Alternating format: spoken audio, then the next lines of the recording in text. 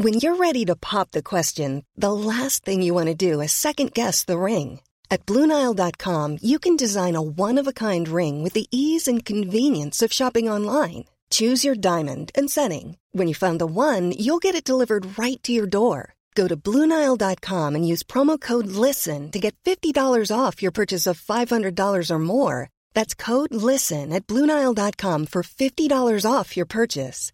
BlueNile.com, code LISTEN. A lot can happen in the next 3 years. Like a chatbot may be your new best friend. But what won't change? Needing health insurance. United Healthcare Tri-Term Medical Plans are available for these changing times. Underwritten by Golden Rule Insurance Company, they offer budget-friendly, flexible coverage for people who are in between jobs or missed open enrollment. The plans last nearly 3 years in some states, with access to a nationwide network of doctors and hospitals. So for whatever tomorrow brings, United Healthcare Tri-Term Medical Plans may be for you. Learn more at uh1.com. Hey, it's Danny Pellegrino from Everything Iconic. Ready to upgrade your style game without blowing your budget? Check out Quince. They've got all the good stuff, shirts and polos, activewear, and fine leather goods, all at 50 to 80% less than other high-end brands. And the best part? They're all about safe, ethical, and responsible manufacturing. Get that luxury vibe without the luxury price tag. Hit up quince.com/upgrade for free shipping and 365-day returns on your next order. That's quince.com/upgrade.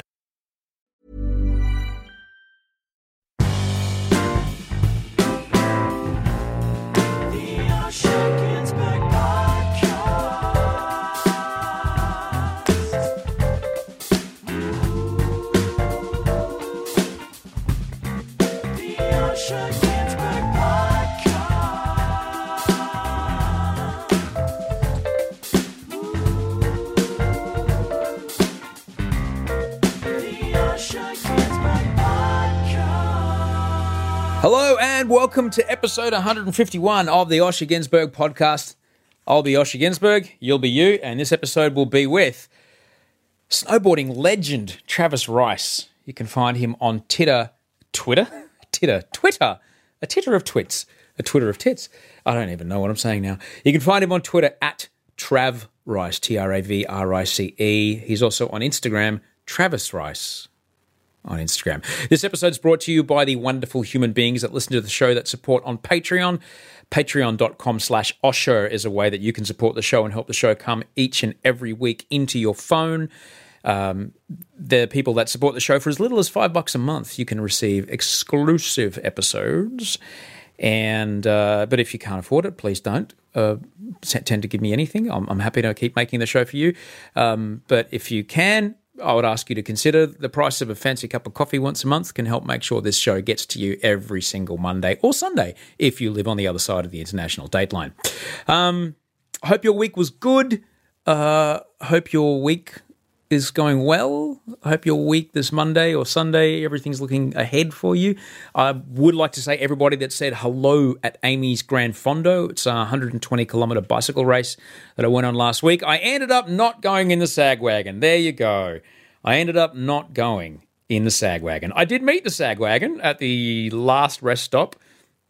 I met him. He was in a nice little van, and he said, "Yep, that's me." He said, "Don't worry, don't leave for a few more minutes yet." So I got back on my bike and I rode very quickly, but I managed to do it. I met some fantastic people, had a fantastic time. My plot, my cunning scheme, my cunning plan to radicalise Gigi, my 12-year-old, into cycling is working. Her and her mum Audrey, my fiancée Audrey, and Gigi went on the thing called the Family Fondo. So basically they closed 120 kilometres of road around there, which is a big deal. Great Ocean Road is one of the most driven roads in the country, and they closed it, and it was freaking amazing to ride along it. And when they close it, basically they send all the riders off in one direction, and then from the finish line backwards, they run like the family ride, just a little ride, about 3.5 Ks out. They turn around and come back. So Gigi and Audrey went riding, and they were riding and enjoying the Great Ocean Road and the hills and the sea and the ocean and the road. And they're like, we've been riding for a while. And then some bloke on a motorcycle turns up next to them and goes, what are you guys doing all the way down here? You're supposed to turn around about 5 Ks back that way. So they ended up doing 14 kilometres instead of 3.5 because some rocket surgeon decided to move the U-turn point. So, they went, and it was great. great. Road with 5,600 people. It's not unlike when you run a marathon and you're all doing the same thing. Experiencing the forest of the Otway Ranges, which is incredible. There's so much life up there.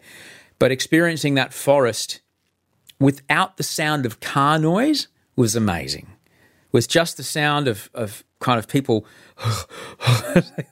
push their bicycles and themselves up these mountains, and just the occasional click-clack of gear changes, it was just beautiful. Freaking cold, though. Boy, had to have been about 3 degrees.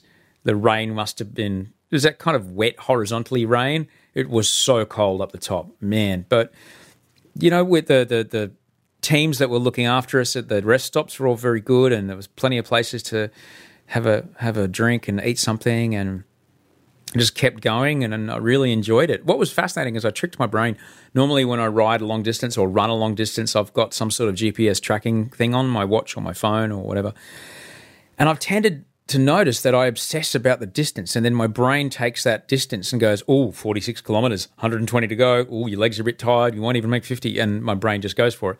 So instead, I left my GPS thing just on my heart rate, my pedal strokes per minute, which is important when you're cycling, is to keep a higher cadence, and the time of day, because the roads were closing behind us as we went. They were reopening, I should say, to traffic.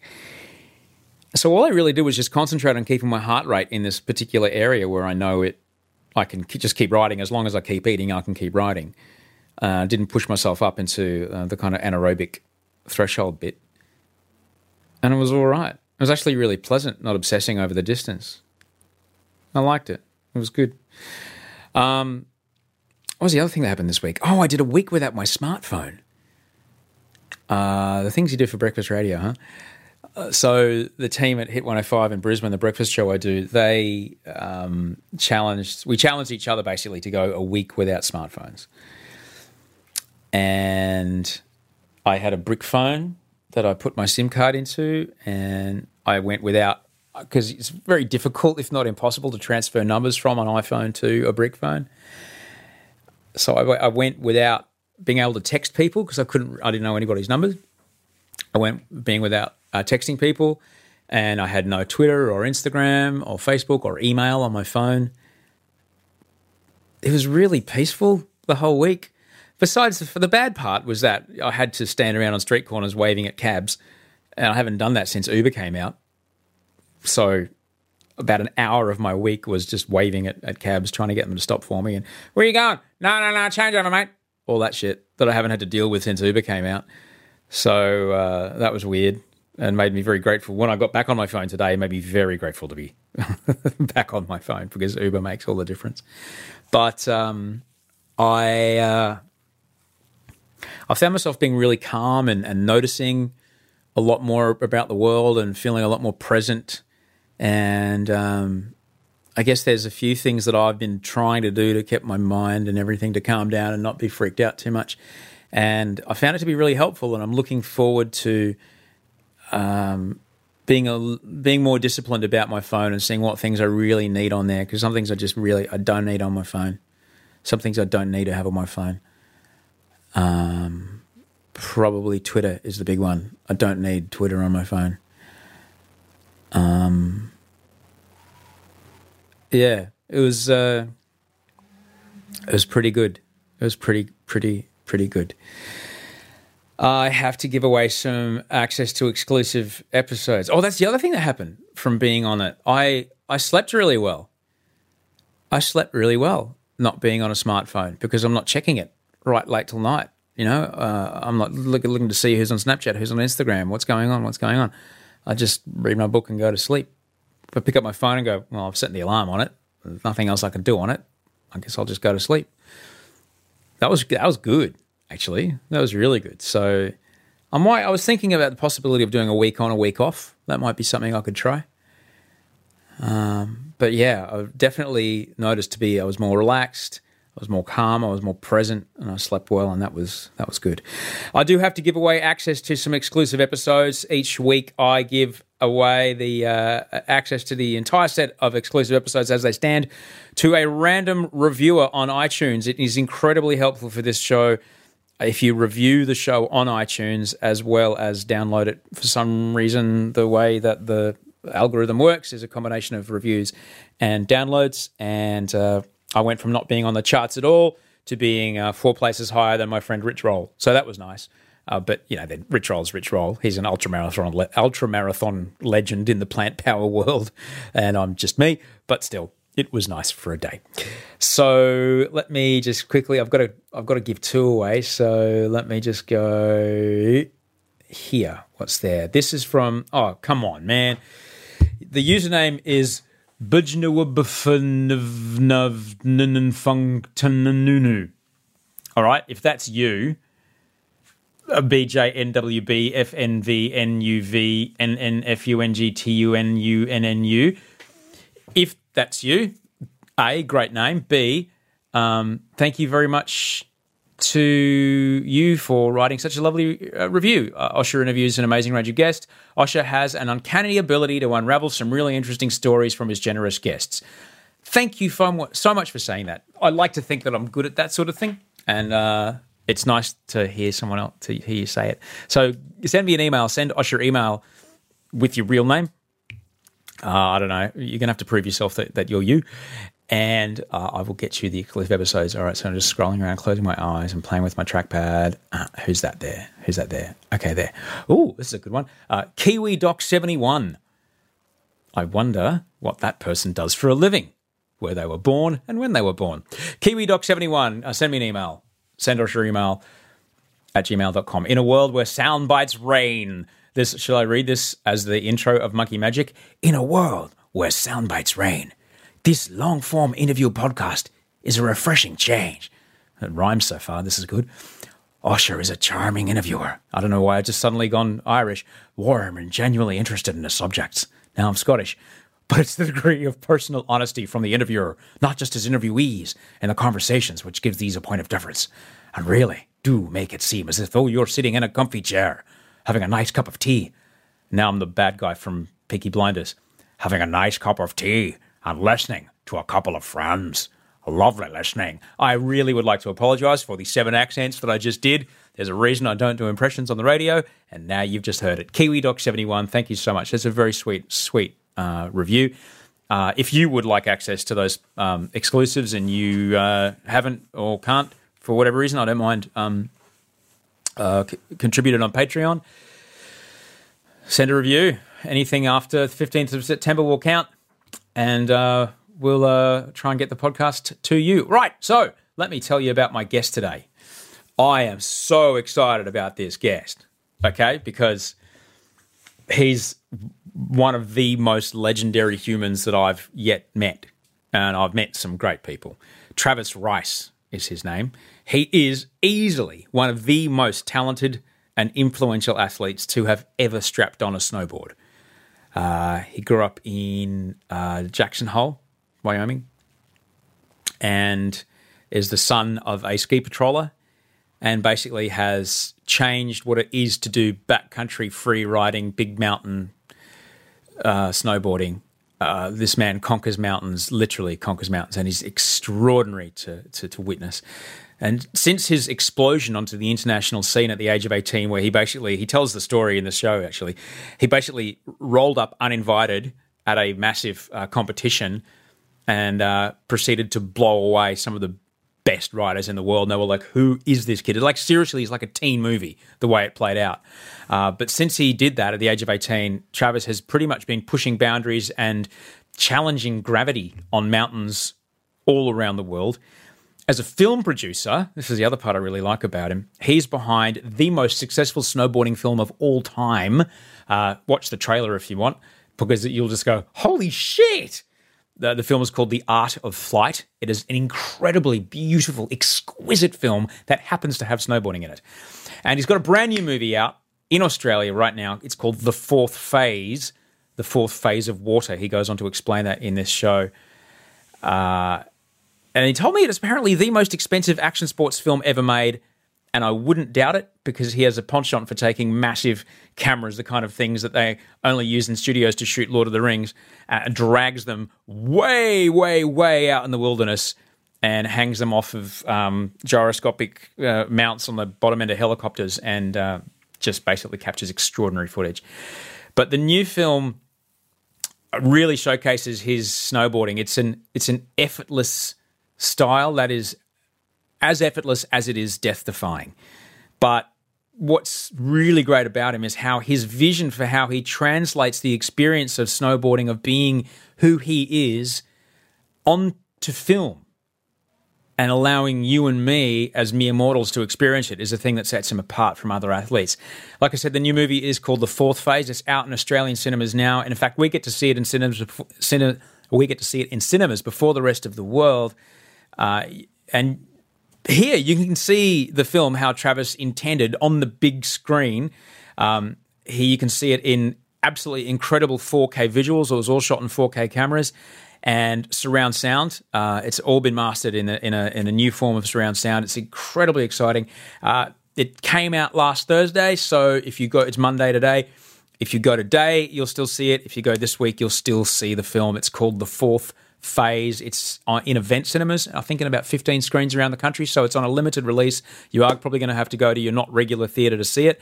But even if you're not into action sports, if you're not into snowboarding, it's an incredibly interesting film because basically the premise of the movie is they follow the North Pacific storm cycle around the world and see how the hydrological cycle of the ocean, the evaporation up into the cloud and the cloud down into the snow onto the mountain, how that cycle travels around the world, how that same sample of water will travel from that mountain back down to the ocean and then around the world. It's a freaking incredible film. If you can't get to the theatre, there is another way to watch it in a I think it's a global event. The film will premiere on Red Bull TV at 9 p.m. Eastern Standard Time on October the 2nd. It's a one-time screening. It's free. You can watch it on the Red Bull TV website or access the app on multiple devices, your smartphone, your smart TV. There's tune-in parties happening all over the world, from big venues to snowboarding stores to living rooms to backyards. So you can watch it for free, but that's you watching it on your little phone. But I'm going to go see it in the theatre, okay? Because Art of Flight, I think I must have watched Art of Flight about 50 times. It's that beautiful a film. The cinematography is that beautiful. It just happens to have snowboarding in it. And it's shot in some of the parts of the world that, unfortunately, as Travis discusses, won't ever look like that again due to climate change. So it's an exceptional film. Travis is a really humble man. It's not often that I can say I meet a true warrior poet, but I truly believe that is what Travis is. He's a fierce, combative performer when it comes to dropping down the face of a 12,000-foot mountain, 100,000 million miles away from help, in avalanche danger and all kinds of other perilous situations. But then when he and I start to talk about, when he starts to talk about the spirituality of what he does, oh man, I don't know how much he talks about this stuff, but it's a pretty special conversation. And I'm so happy that he and I had this conversation, and I'm so lucky that I can bring it to you. If you like what he has to say, let him know. Travis Rice on Instagram, Trav Rice on Twitter. It really helps the show when you let the people that are on the show know, because then they go, oh yeah, I took an hour out of my day to go talk to that chump. A word of warning about the sound. We did record this in a casino, which is where the premiere was in Australia. They played it to, I think, 1,000 people in the big room at the Star Casino in Sydney. So you will occasionally hear pokies going off and people going, woo, because they won pokey money. We'll do a whole other episode about gambling. But this is the wonderful and fantastic Travis Rice. Go see the film. It's called The Fourth Phase. Google it. Go check it out. It's at event cinemas around Australia. This is Travis Rice.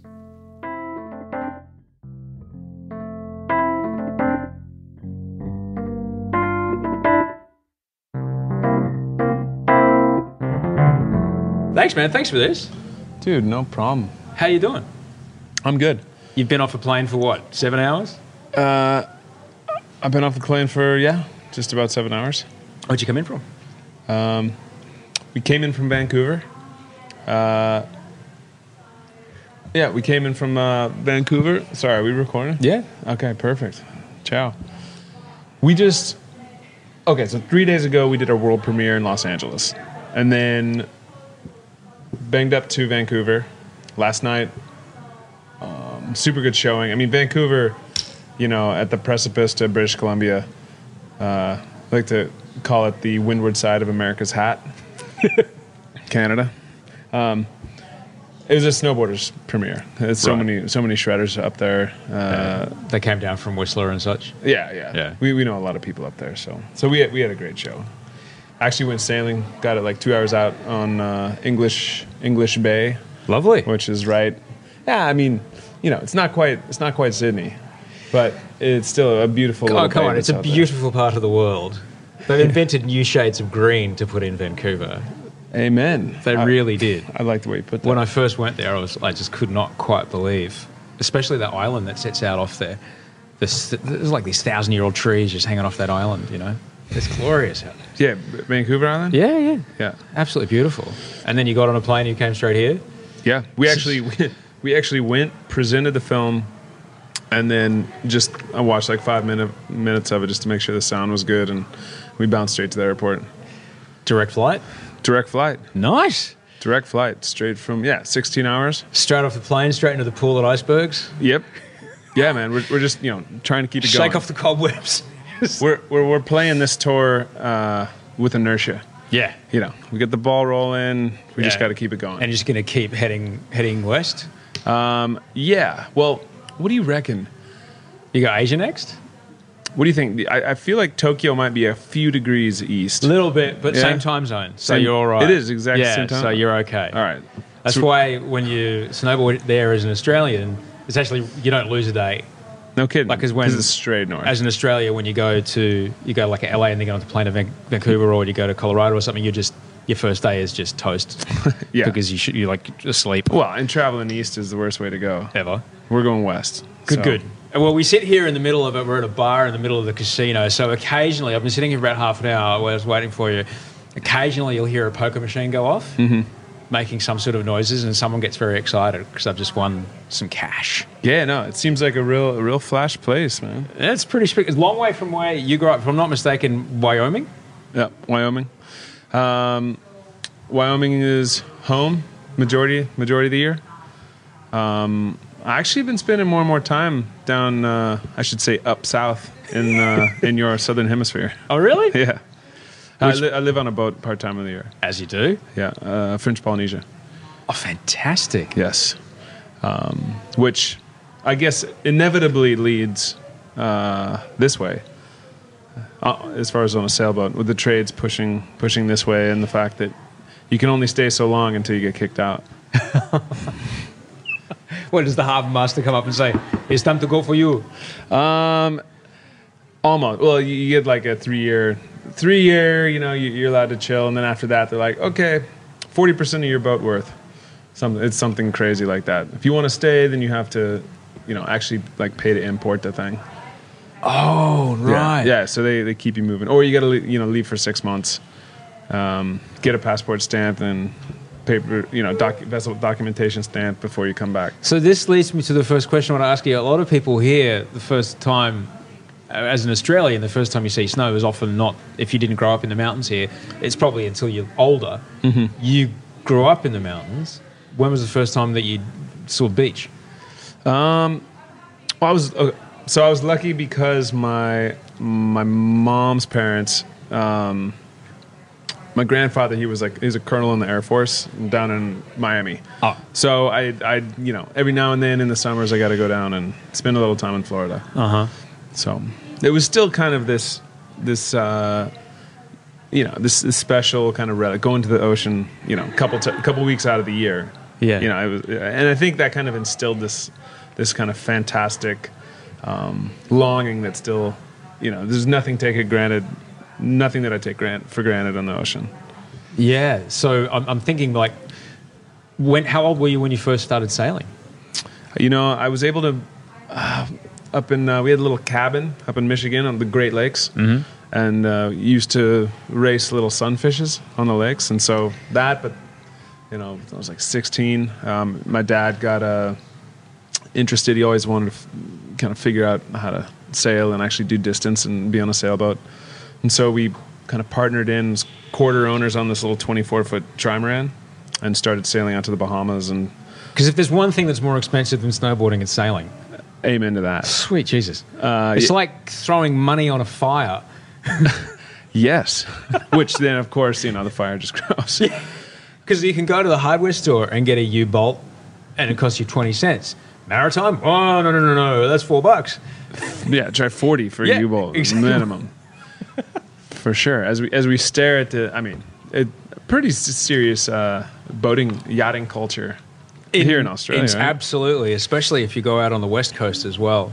And if you go north from here to Townsville and Cairns and stuff, where there's more of a gateway to the Pacific Islands, absolutely. People do a lot of sailing from there over to French Polynesia or New Caledonia or Christmas Islands, or maybe even as far as Fiji if you want. Amazing. Certainly a lot up around PNG and Port Moresby and stuff like that through the Torres Strait. Yeah. It's pretty wild out there, though. But I'm guessing between your father, who's a ski patroller, and your time out in the ocean as a teenager, because here's the thing, you try not to die for a living. I mean, that's one way to put it. Yeah. The things you do, people come to watch your films because they're like, I would never do that. I'm going to watch someone else try and do that. That's a terrifying thing this person's doing. They're doing it, so I don't have to. I hope I feel an emotional experience while doing so. Phew, I'm safe in my cinema seat. All right. But pretty early on, you learn like a healthy respect for nature and how fragile life is, I'm sure. I did, but I still got to say that, it wasn't until you kind of fly the coop, even for me, because, whatever, you're with dad, up on the mountain, you're younger. Yeah. Even backpacking, you still, it's not until you don't have the guy who you can look to for the, oh shit, what do I do?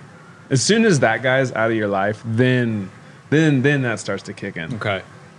But your father was a ski patroller. Did he have the stash?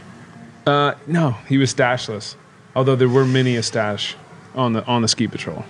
And so when you grow up on the mountain, do you like get a pass with it, and are you just like the brat that hangs around the mountain? Oh, for sure. The ski, growing up on the mountain, you're like the ski patrol kid that, you spend all day following the ski patrol around and listening to calls and listening to whatever they're doing. And so inevitably, I remember like me and a couple buddies when, 10 years old going around and actually like, occasionally like reprimanding people, just because it's what you do. My dad's in the ski patrol. Yeah, no more like, hey, you can't go there, it's closed, or, I don't know, something. Of course I look back and I laugh because. You were on skis at that point. Yep. Yeah, I got to say, I still think skier at heart because it's how I learned to look at the mountain. Growing up on skis, the problem is that I never grew the appreciation for like the simplicity of the turn on ski. I mean, skiing was, quite frankly, pretty boring for me. It was only when it was a POW day that, all right, this is fun. I dig this, but... I think that's why the first time I tried skis and why I wanted to... I'm sorry, the first time I tried snowboarding and why I wanted to was... because skiing, I was boring. This is kind of, you're just perfectly symmetrical. You're just standing there on skis. And when I first started snowboarding, it was challenging. It was really difficult. And the art of just connecting a turn, edge to edge, and like kind of the Zen principles that come with it. I mean, you spend a lifetime trying to perfect a turn. And I still find so much enjoyment in trying to draw a line down even a resort groomer, even when the snow's terrible, edge to edge. Really? And so I think that's at the root of why I love to still snowboard. Is it like a golf swing, that perfect golf swing you're chasing? I think it's a great example. Just that perfect S shape. And the snow behind you.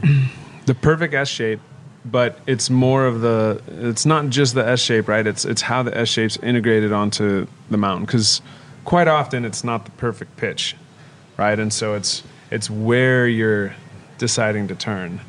It's not just the consecutive turns and getting it dialed. It's how you integrate the turns into the breakaways and the change in undulation for the terrain. Because, you do it in the right places and you can really, you can kind of pump the mountain for speed. So it's always changing.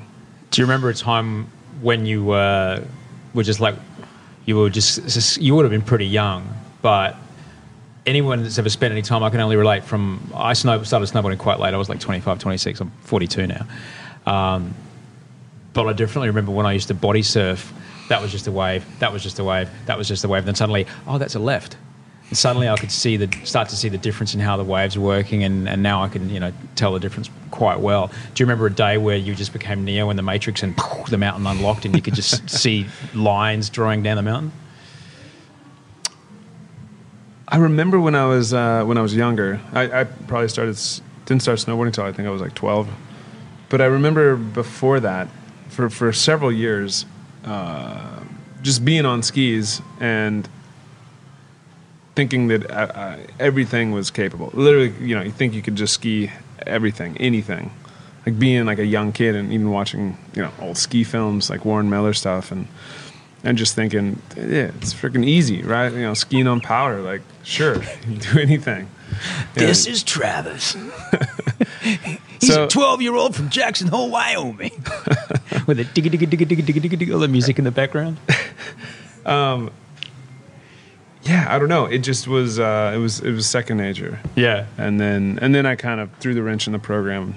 Started snowboarding. Took a couple years to get back to feeling that same way on a snowboard. Took a long time. But are you like that now when you're assessing? Say, for example, in this film, you're going to places that some people have never been ridden. Are you, when you're looking at an aerial photograph, are you able to unlock what's going on? Yep, I think pretty instantly. Okay, look at just say a still photo of a face, right? A face I've never seen before.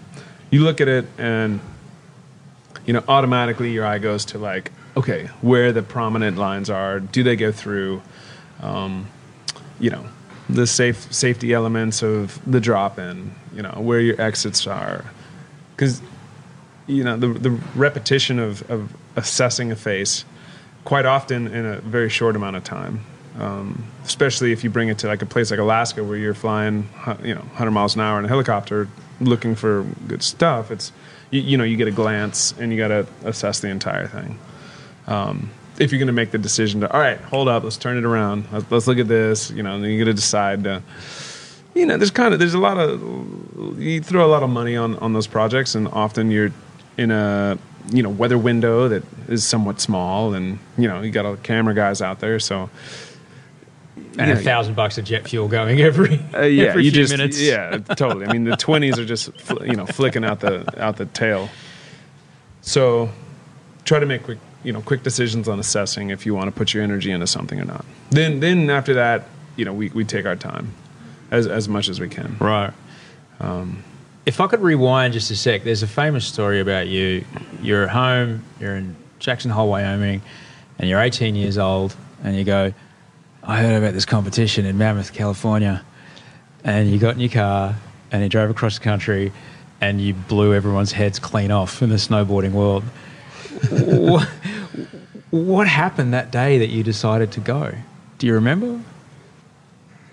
Yeah, I do. So the event was called Super Park, and what was cool was it wasn't really a competition. It was a gathering, but it was invite only, and I didn't have an invitation. But actually, a guy who's kind of in this new film, The Fourth Phase, Brian Iguchi, he kind of actually sets the precedent for the journey really in the film. Anyways, he talked me into coming down with him because he felt he could talk the guy who was putting the event on into allowing me to come in. So he was invited? He was invited. I was not. And so I kind of hopped in his car and went down on a whim of like, it's really going to suck if I can't get into this thing. And so it came down to like literally there, gear on, not sure if I was going to be let onto the hill because it was private for this event. And finally, yeah, he was a bit of a pushover, I guess, or something, because Brian convinced him to let me on. And so it was like a week of riding, a lot of different features, and I ended up getting a tap on the shoulder because you ride all week, and then the last day, and there was probably about 110, 120 guys, kind of this particular event, like all the pros from around the world came. And I got the tap along with maybe 5 or 6 other people to come up and do this evening shoot. Sunset, the golden light, that's the money. And go up, and there was this, underneath the chairlift, which I'd been looking at all week long, there was a feature that, it's a hip, right? So you kind of take off a straight jump, and then you land sideways. And you can go 5 feet, you can go 20 feet, you can go whatever. But there was a landing at the end of it that didn't really look like it was possible. Basically, I just eyed this thing up and was like, all right, you know what? I think it's doable. And, light was setting. I told one of the filmers, hey, I'm going to try to hit this thing. And basically ended up just bombing into this thing and actually made it over. It was like 120 feet or something. Made it over. Was like, oh, God, thank you. And hit it a few more times and got like a backside 180 and a back rodeo over it, and ended up getting MVP of Super Park basically because of that. And then that evening got asked if I wanted to try to put together a video part, because the guy who had been filming was a filmmaker, and a few things just continued to I guess work, right place, right time. Yeah. Everything kind of came into alignment. Had you hit anything that big at home? No. That was by far the biggest thing I'd hit. Had you done any kind of prep for that sort of size? I'd hit some. I'd hit a lot of smaller jumps. Yeah, but definitely nothing like that. It was definitely a throw caution to the wind, and for some reason, I don't know. I was feeling it at the time, and you just knew. I suppose so, man. I saw it as being possible. I looked at it, and it wasn't something where I was like, you know what? Who knows if this is going to work?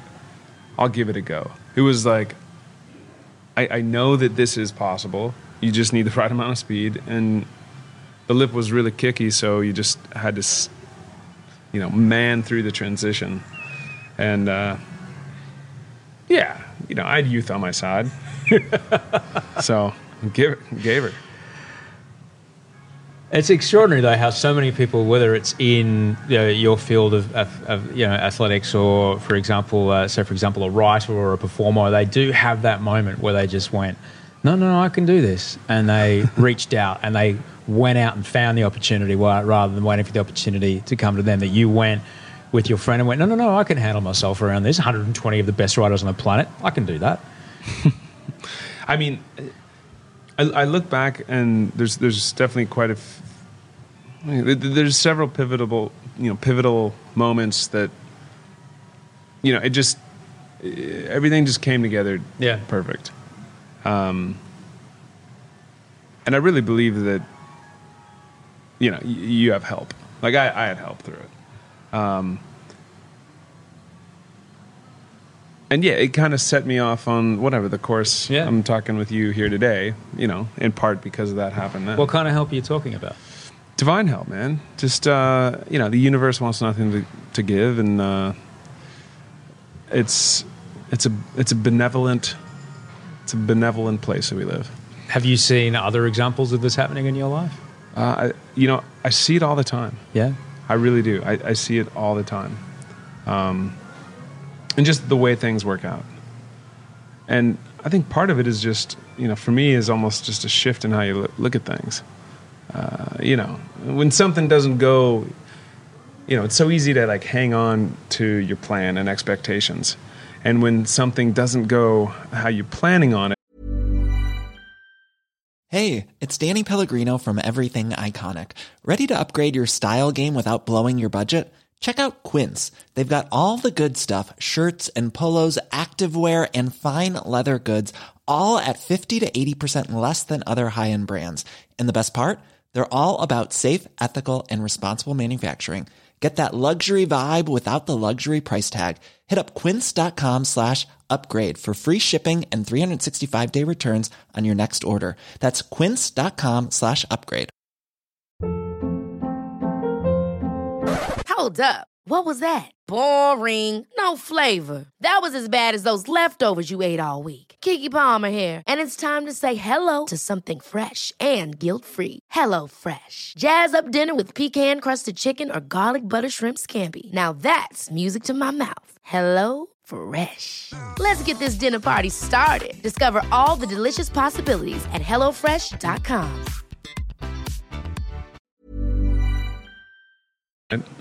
You know, it's too easy. The natural kind of knee-jerk reaction is, oh, you know what? Damn it. You know, this situation is screwed.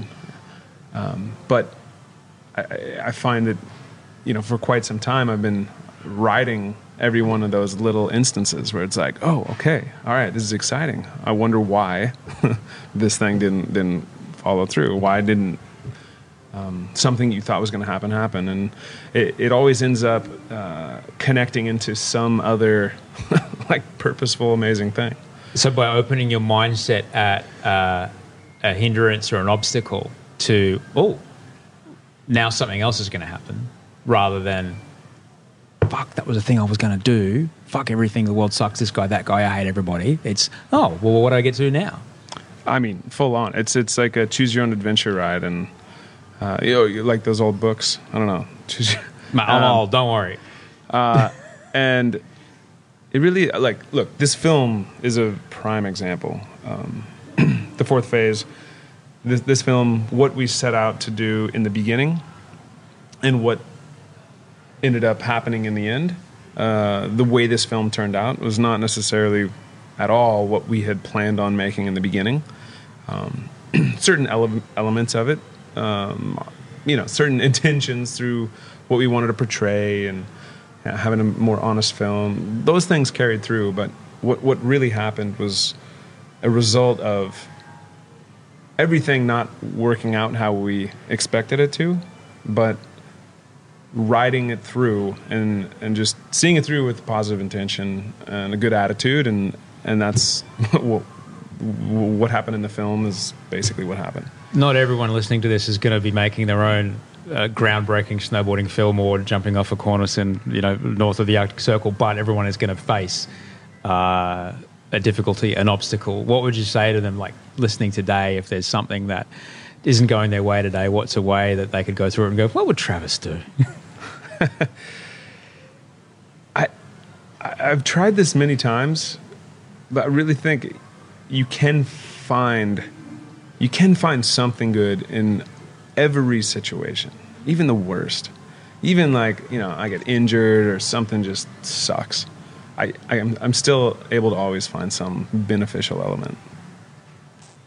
Is that the same, say, for example, when you were discussing earlier, where you look on a mountain face to turn, is do you even look there? Oh, I was going to turn there, can't turn there now, that'll probably collapse on me. Where do I get to turn now? Does it even come down to that kind of granularity? I think that there's no exceptions. Yeah, because look, we get to choose how we, you know, interpret anything that happens to us. You know, there's no such thing as a victim, and so taking that power and taking that ownership, that's freeing. Fuck, man, it took me a long time to come to anything close to what you've got. How old were you when you figured this out? I mean, this has been a process. Yeah, it still is. It still is a process. I don't know. You know, the past 10 years, slowly developing.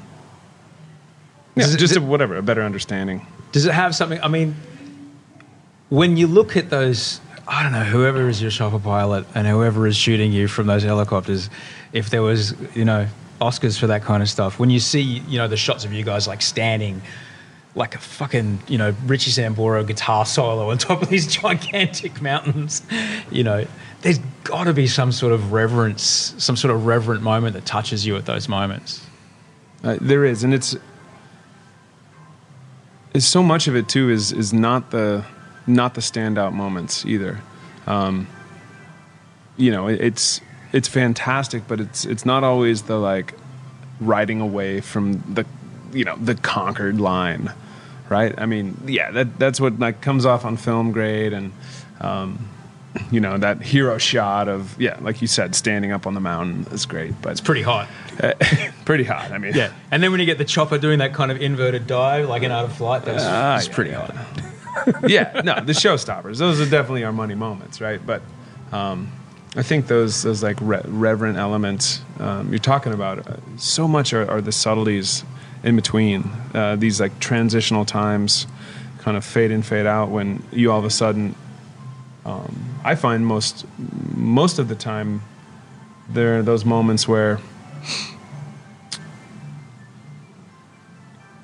you're in transition in between things, and you're just kind of allowing yourself to be there, and all of a sudden you just look up and simply take in where you're at, or the beauty of the way the light's coming through the trees, or it's always so subtle.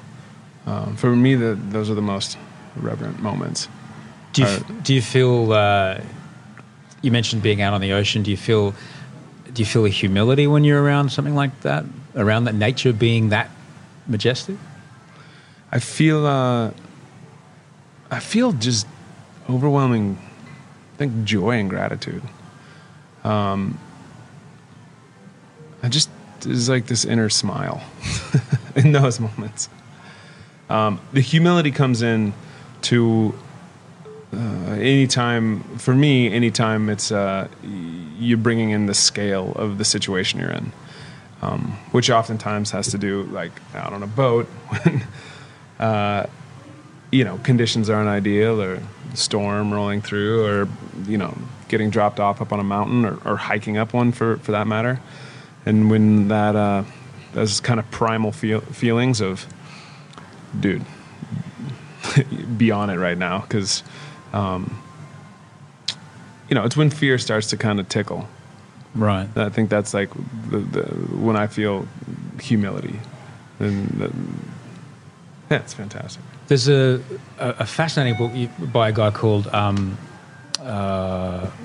forgotten his name right now, but it's a book called The Art of Deep Survival. Lawrence Gonzalez is the name of the guy. Okay.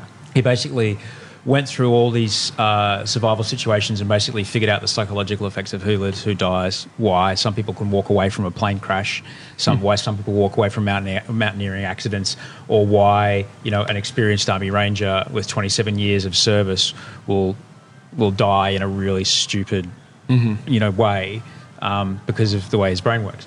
And he talks about a thing called go fever that a lot of mountaineers get, that they've all planned on this climb. We're here at Denali. We're going to go. We've got this weekend. It's Labor Day weekend. We've got to go.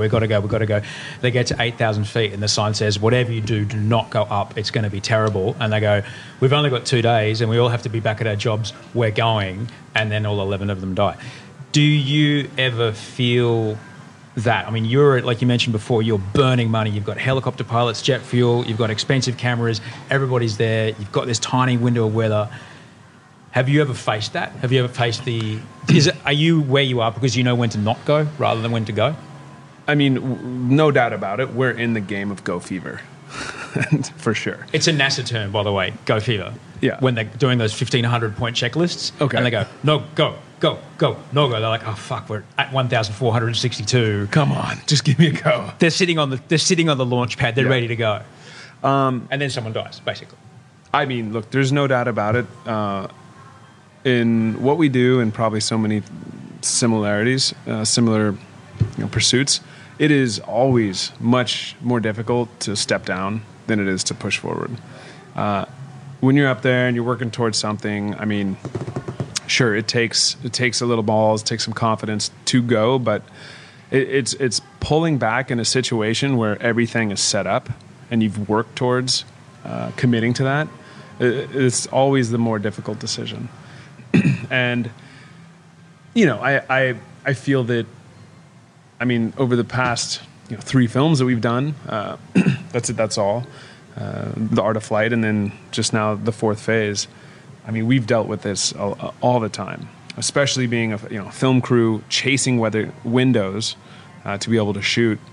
And I think it's a testament to our ability to step down. I mean, the reason I'm still here, the reason we haven't had any serious injury or casualty for that matter in any of our productions is trying to honor that. We do our best to honor that. And quite often it's the situation where, it takes a series of bad decisions. It's rarely just the one bad decision and eclipse you. It's always a series of bad decisions because there are so many signs and clues if you're, open enough to listening to them. And quite frankly, there's actually a prime part of the film, the fourth phase, where I break my chain of decision making. I make a couple bad decisions and I get punished for it. And we see the consequences. Well, obviously not horrible because you're here. I mean, I am here, but you'll see it in the film. It'll be very obvious when this section of the film pops in, and it once again, it is a pretty terrible situation, but still it was incredible, and I wouldn't trade it in. You certainly seem to.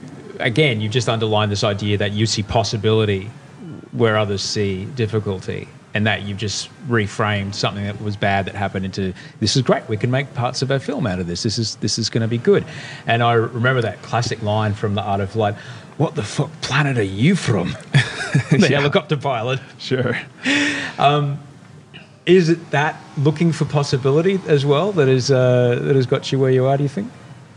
It is a combination of sheer determination and an unrelentless drive to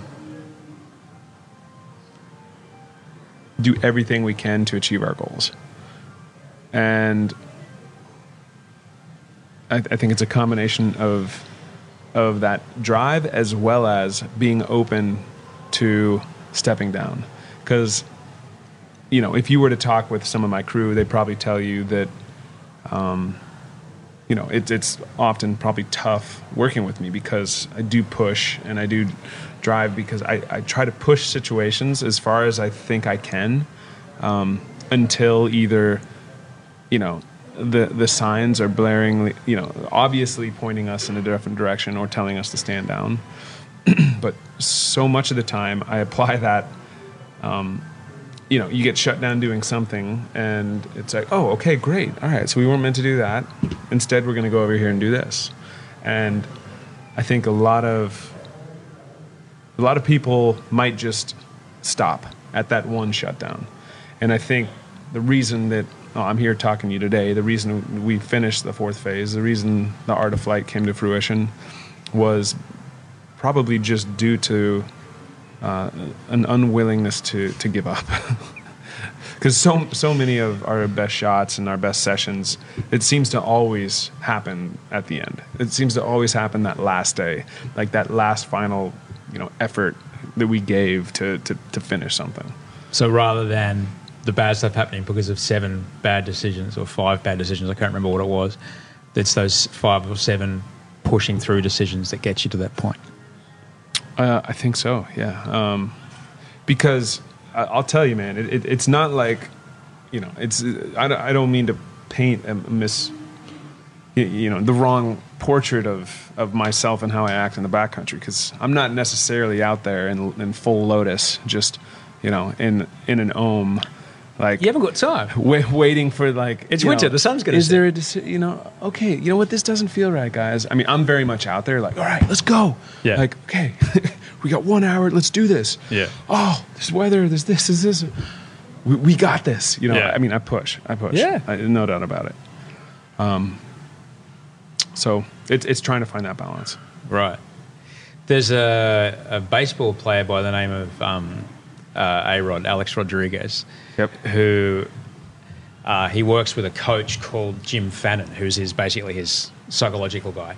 And A-Rod came to Jim when he was with the Texas Rangers, and Jim says, "What do you want to do?" He says, I want to sign to the New York Yankees for $250 million, and I want to do it by 2003 or whenever he signed it. And Jim said, "Okay, great. Let's figure it out."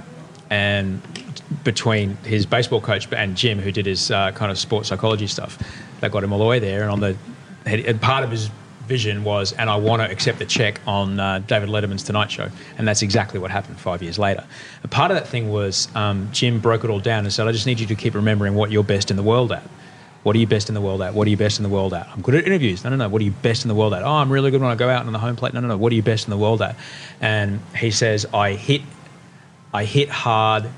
I hit the center of the ball hard with an accelerated bat. That's what I'm best in the world at. Everything else is everything else. But when it comes down to it, that's the thing I do better than anyone else in the world. If you had to think about what it is that you do better than anyone else in the world, what would you say it is?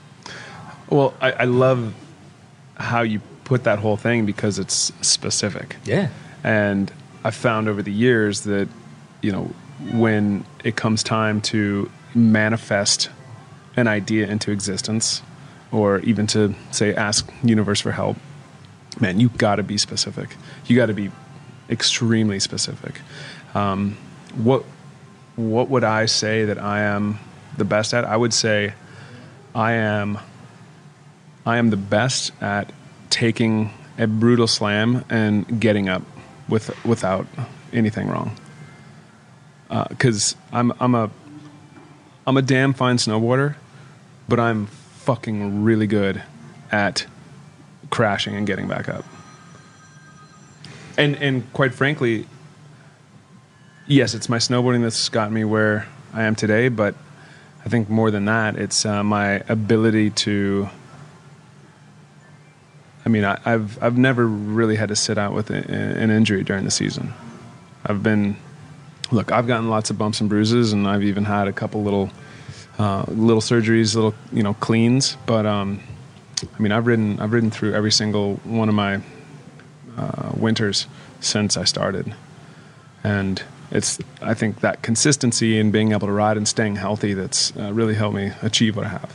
So it's the getting up after the fall, climbing back up the hill and doing it again, rather than the thing that you do on the hill as you're going down. It's the other stuff, you say. Yeah, it's getting back up and trying it again, combined with the physical ability, I guess, to take a fall. When That's all came out, pretty much everyone that had ever made an action sports film just went, oh, fuck, what do we do now? And then Art of Flight came out and everyone goes, all right, that's it, I'm done. Did you get much feedback from other people in the community going, what are you guys doing taking these kind of cameras up there? We got a lot of beautiful, sarcastic shit over it, for sure. Because let me tell you, you take the really nice stuff up into the mountains. A lot of people wouldn't take cameras that nice up there. No, it is a real pain in the ass bringing quality production equipment into the cold, and sometimes can feel heartless backcountry. It takes a lot of effort. Yeah, it's worth it. When everything comes together, it's totally worth it. And but it is a different program altogether. I grew up, doing these films where you got one filmer, maybe two filmers if you're really doing something. And even then, we're shooting 16 millimeter film. The cameras are pretty small. You don't have to really deal with batteries. And fast forward now, and it's using these cameras that sure they can go into the backcountry, but they're designed for studio use. And it just takes a different approach. And there's pros and cons that come with it. There's so many pros and cons. You're very much more limited to what you're able to do and achieve. You can focus on one thing a day, or maybe two, and you got to plan it out like a week in advance and know where you're going to be and what you're going to do. Which, with a light operation, boom, you're easy. You can shoot from the hip. Conditions change, light changes, you can run around, more productive. But when we do get a shot, when things do come together, the way we're able to capture it is why I think what you were just getting at with people scratching their heads after the first couple films, because it's beautiful. It's a much more immersive experience, and that's I think really what we set out to do with That's All in the very beginning was, I was tired of spending an entire year working on a film segment and not being able to feel like I could convey what it's like at all to be out in these mountains, in these locations. We go to these beautiful places, and yet there's like a little shot, an action shot, where you never get to take in your surroundings. And so with the aerial units and with the way we're trying to shoot them, it's, you bring the viewer along. And isn't it, it's always been about further immersion, more immersion through the experience of the viewer. I mean, that's why 3D's making a play. That's why that holograms coming after 3D. So, holographic snowboarding films? Yeah, it's inevitable. I mean, it's inevitable. When are you going to get the VR goggles on, man? To the Oculus thing, is that coming for the next film? I mean, it's still kind of this, boutique thing, right? Yeah, it's an experience. And, I don't know. We've already shot VR pieces. Even for this film, we went up and shot a day up in Alaska with GoPro. GoPro is already selling a GoPro VR rig. Oh, so yeah. So, yeah, it's nuts with their cameras and the quality of it. It's already there.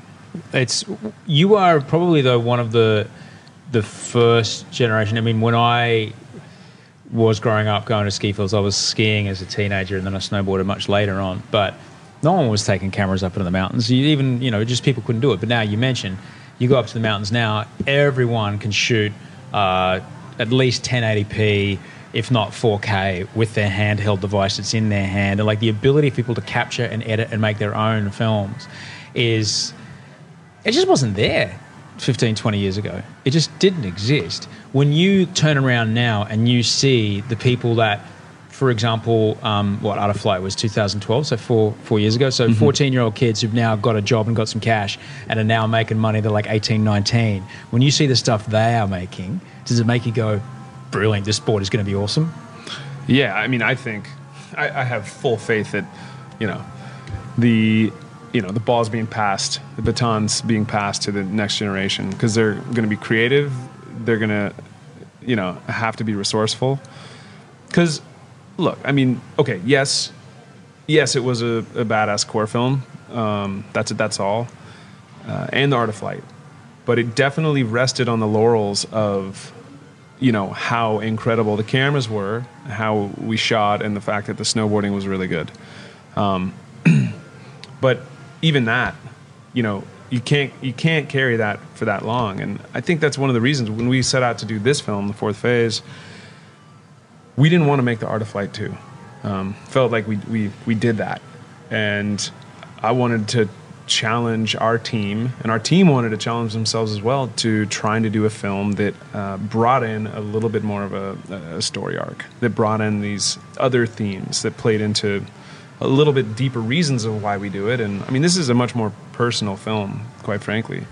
And I want to say that because I think it circles back to now with the fact that you can shoot a 4K film for very, very little money.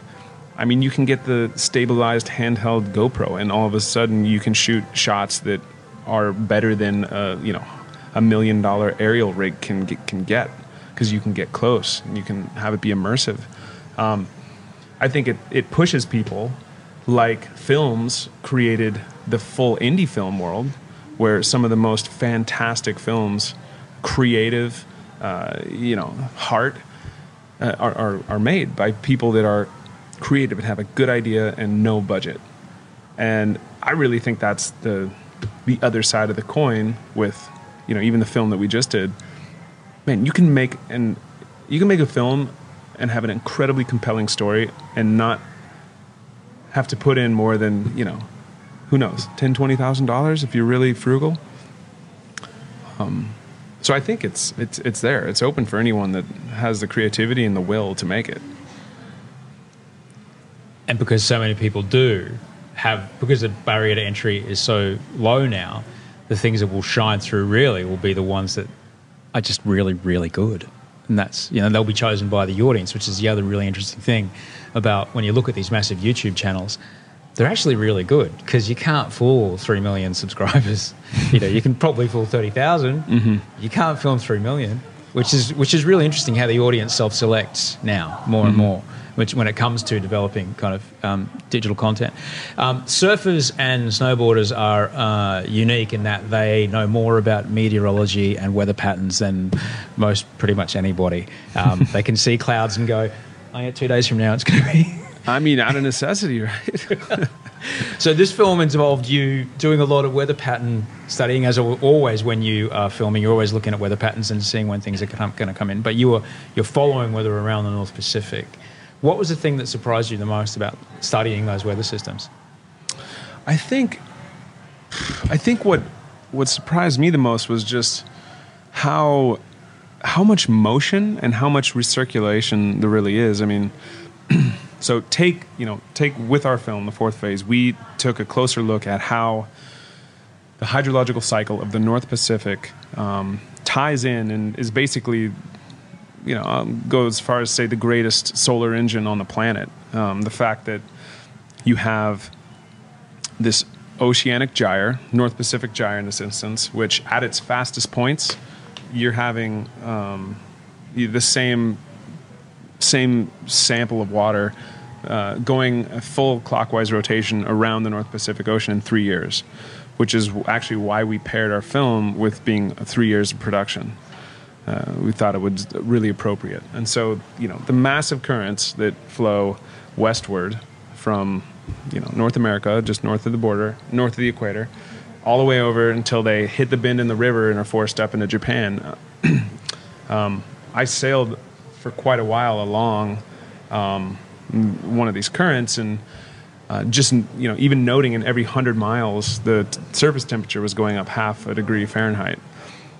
So it's just this huge solar collection from east to west, and all that heat energy is trapped, gets pushed up into the North Pacific, and is really the fuel that these storms that we need that coat our mountains up in Alaska all the way out to where we live in Wyoming.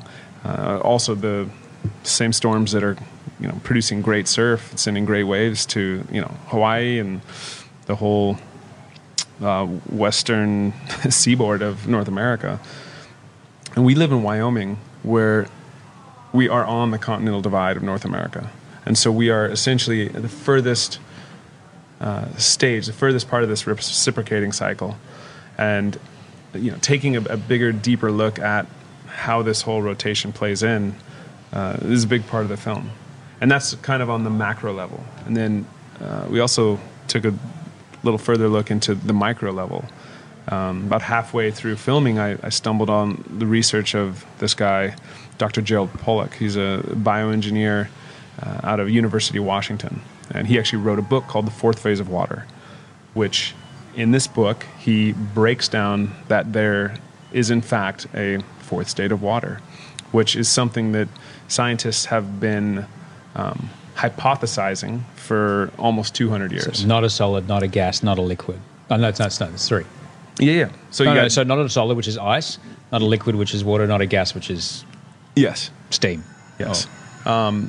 And so, basically there's been unexplainable properties of water that no one has been able to, they're oddities, these like quagmires. And Pollack basically puts forth, his findings over his 15 years of working on it.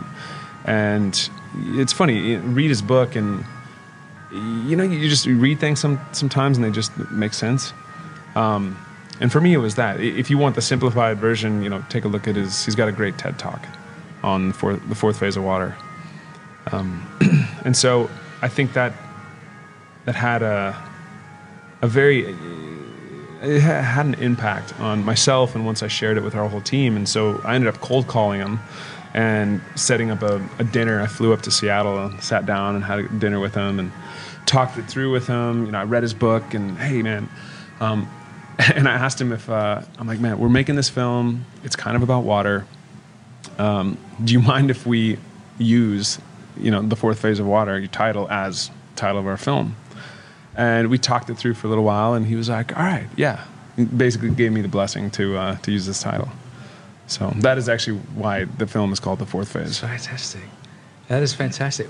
Anyone studying weather systems that carefully would no doubt see that they are indeed changing. Someone who is paying close attention to the weather for most of your entire life would certainly be noticing things. When you were identifying, the different patterns around the Pacific and how they all tie into each other, were you getting a sense of things, this is probably not great?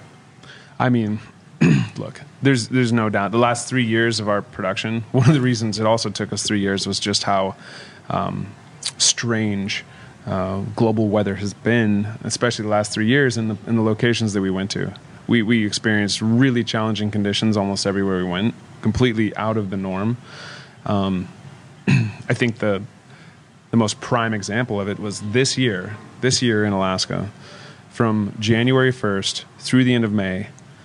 Not only was it the warmest 5 months in a row ever recorded, but it was, I think, 12 degrees over normal. Every month was 12 degrees Fahrenheit over the average, global average. And we actually ended up getting shut down almost a month early this year because spring came so early. I mean, look, there's no doubt, sure, climate change is, of course it's real. And it's such, once again, an incredible gift. It really is. I think global climate change is really actually beautiful. It's this perfect thing that it's the only way that we're going to stop polluting our waters, polluting our air, figure out a better and cleaner way to exist. Because without it, I mean, are we going to change? Are we going to stop drilling for oil? Are we going to, stop making single-use plastics? Are we going to stop, with the amount of packaging that goes in and on everything? No, it's this beautiful, perfect setup. I think climate change should win an award. I wish I could have your. I will remember you, the glint in your eye when you said that, because you're right, though. You're right. There's nothing that's going to get different societies and cultures across the planet to unite, such as a unified challenge. No, it's a necessity. It does suck that it is, for me, well, I'll say it is, for me, it sucks that it's going to have to take something like this, which will cause such a problem for so many people. But I feel, in many ways, you're right, that the only option on the other side of it is freaking amazing, because that's the only option there is. I mean, yeah, is it tragic? Is it going to cause famine? Are probably millions of people going to be affected or die? Yes, without doubt.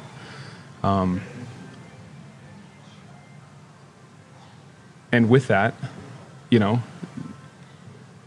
yes, get involved, do what you can, but at the same time,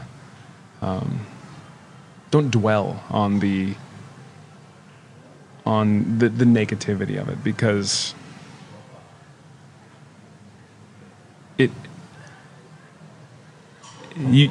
I find what you put out, you receive, and it all is this kind of accumulated. We're basically a sum of all of our own attitudes, and I think continuing to stay optimistic and positive, and I believe in the power of manifestation. And when you also break down, what is normal, because we have this idea of what is normal. We look back, a couple hundred years in our records, and we're like, this is the way that it is. Like, this is the level of the ocean. This is the average temperature. But when you start to zoom out and look at, true Earth history, man, there's no normal. I mean, you look back 30,000 years and, you have some people saying that the oceans were as low as 430 feet lower than they are today. You've got a lot of signs that point to, and I have no idea, but you have a lot of signs pointing to the fact that this is actually potentially jump-starting a shift into a colder, that this is going to jump shift into a colder weather pattern. Winter is coming. Winter is coming. This is good for snowboarding. It's good news for you. Yeah, that's great. I mean, bottom line, we don't know. But But I'm really grateful to hear the way you look at that, because as someone who's often out in these incredibly fragile environments and these ecosystems that exist on these tiny nuances of temperature, where a tree will either flower or not flower, or an animal will hibernate or not hibernate, when you're in those areas and you see it out all the time when your job, day to day, you're out there. For someone who does that and is at the face of it every day, to have that as an attitude, that makes me feel really good, man. Thank you. Hey, I mean, yeah, thank you. You have some fantastic team who, though you can't see them, are running around behind you telling me it's time for us to stop talking. But I can't tell you how grateful I am for this, man. Well, hey, I appreciate you taking the time to rap with me. Man, I'm really grateful. And the thing about The Art of Flight, which I really loved, is that I would show it to people who'd never seen a snow film before, and they couldn't believe what they were watching. It just happened to have snowboarding in it, but they're watching this extraordinarily beautiful picture of all the countries that you went to and the way that you captured it. And I cannot wait to see the same in this film. Like, this is the kind of thing I'll go to a 12-year-old girl. I'll be able to take her to this movie, because I know that visually she'll be blown away. It won't be like a snowboarding video when I was a kid, which was punk songs from a band I'd never heard of and some dudes in Dayglow doing something illegal. You know? Yeah, no, fair enough. It's going to be great. Well, yeah, it's definitely a little different. You know, I would say I would implore you to not bring your expectations, although we all have them. It's been an incredible ride, and you know, I got to give it a shout out right now to the team that made this film. Yeah, because I'm just this, you know, figurehead of this film, but we had such an incredible team that, you know, this film would have never been made had the amount of effort put in, and across the board, from our filmers, all the writers that came out to support it, you know, and especially our sponsors. I mean, look, this is probably one of the biggest budget, you know, action sports films that's ever been made, and you know, the amount of gratitude I have for companies, you know, taking a chance to fund it and get behind it and support it. You know, Rebel Media House, the fact that they are able to take that type of gamble, because shooting snowboarding is a gamble. It is a gamble. And while we probably do about as good as the house does here, yeah, the casino, yeah, majority of the time we're taking it. We're on top. But still, those are some not the best odds. And so, yeah, you know, if you want to see this film, the best way to see this film is, you know, well, if you don't have a ticket to tonight's premiere, is to come out, and on October 2nd, it's going to be streaming live to the world. It's going to be on redbull.tv, and it's going to be at 8:30 p.m. It's time-stamped, so wherever you are, even Australia, East Coast to West Coast, 8:30 p.m. on October 2nd. And I implore you again to find your buddy who's got the best screen, the best sound system, and the best damn internet connection.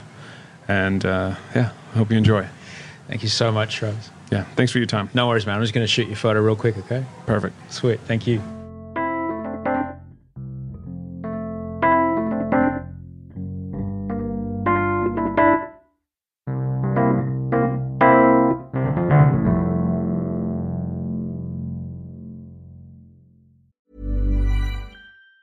Even on a budget, quality is non-negotiable. That's why Quince is the place to score high-end essentials at 50 to 80% less than similar brands. Get your hands on buttery soft cashmere sweaters from just $60, Italian leather jackets, and so much more.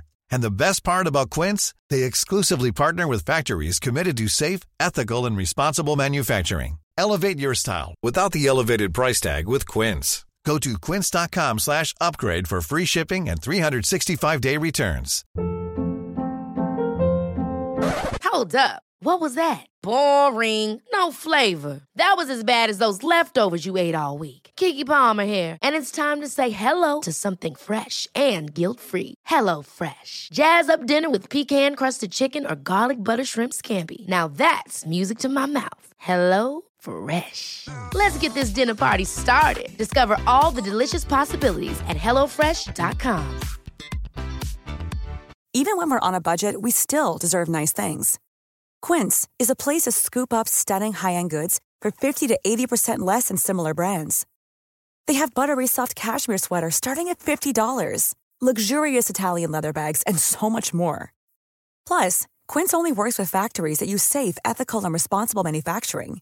Get the high-end goods you'll love without the high price tag with Quince. Go to quince.com/style for free shipping and 365-day returns.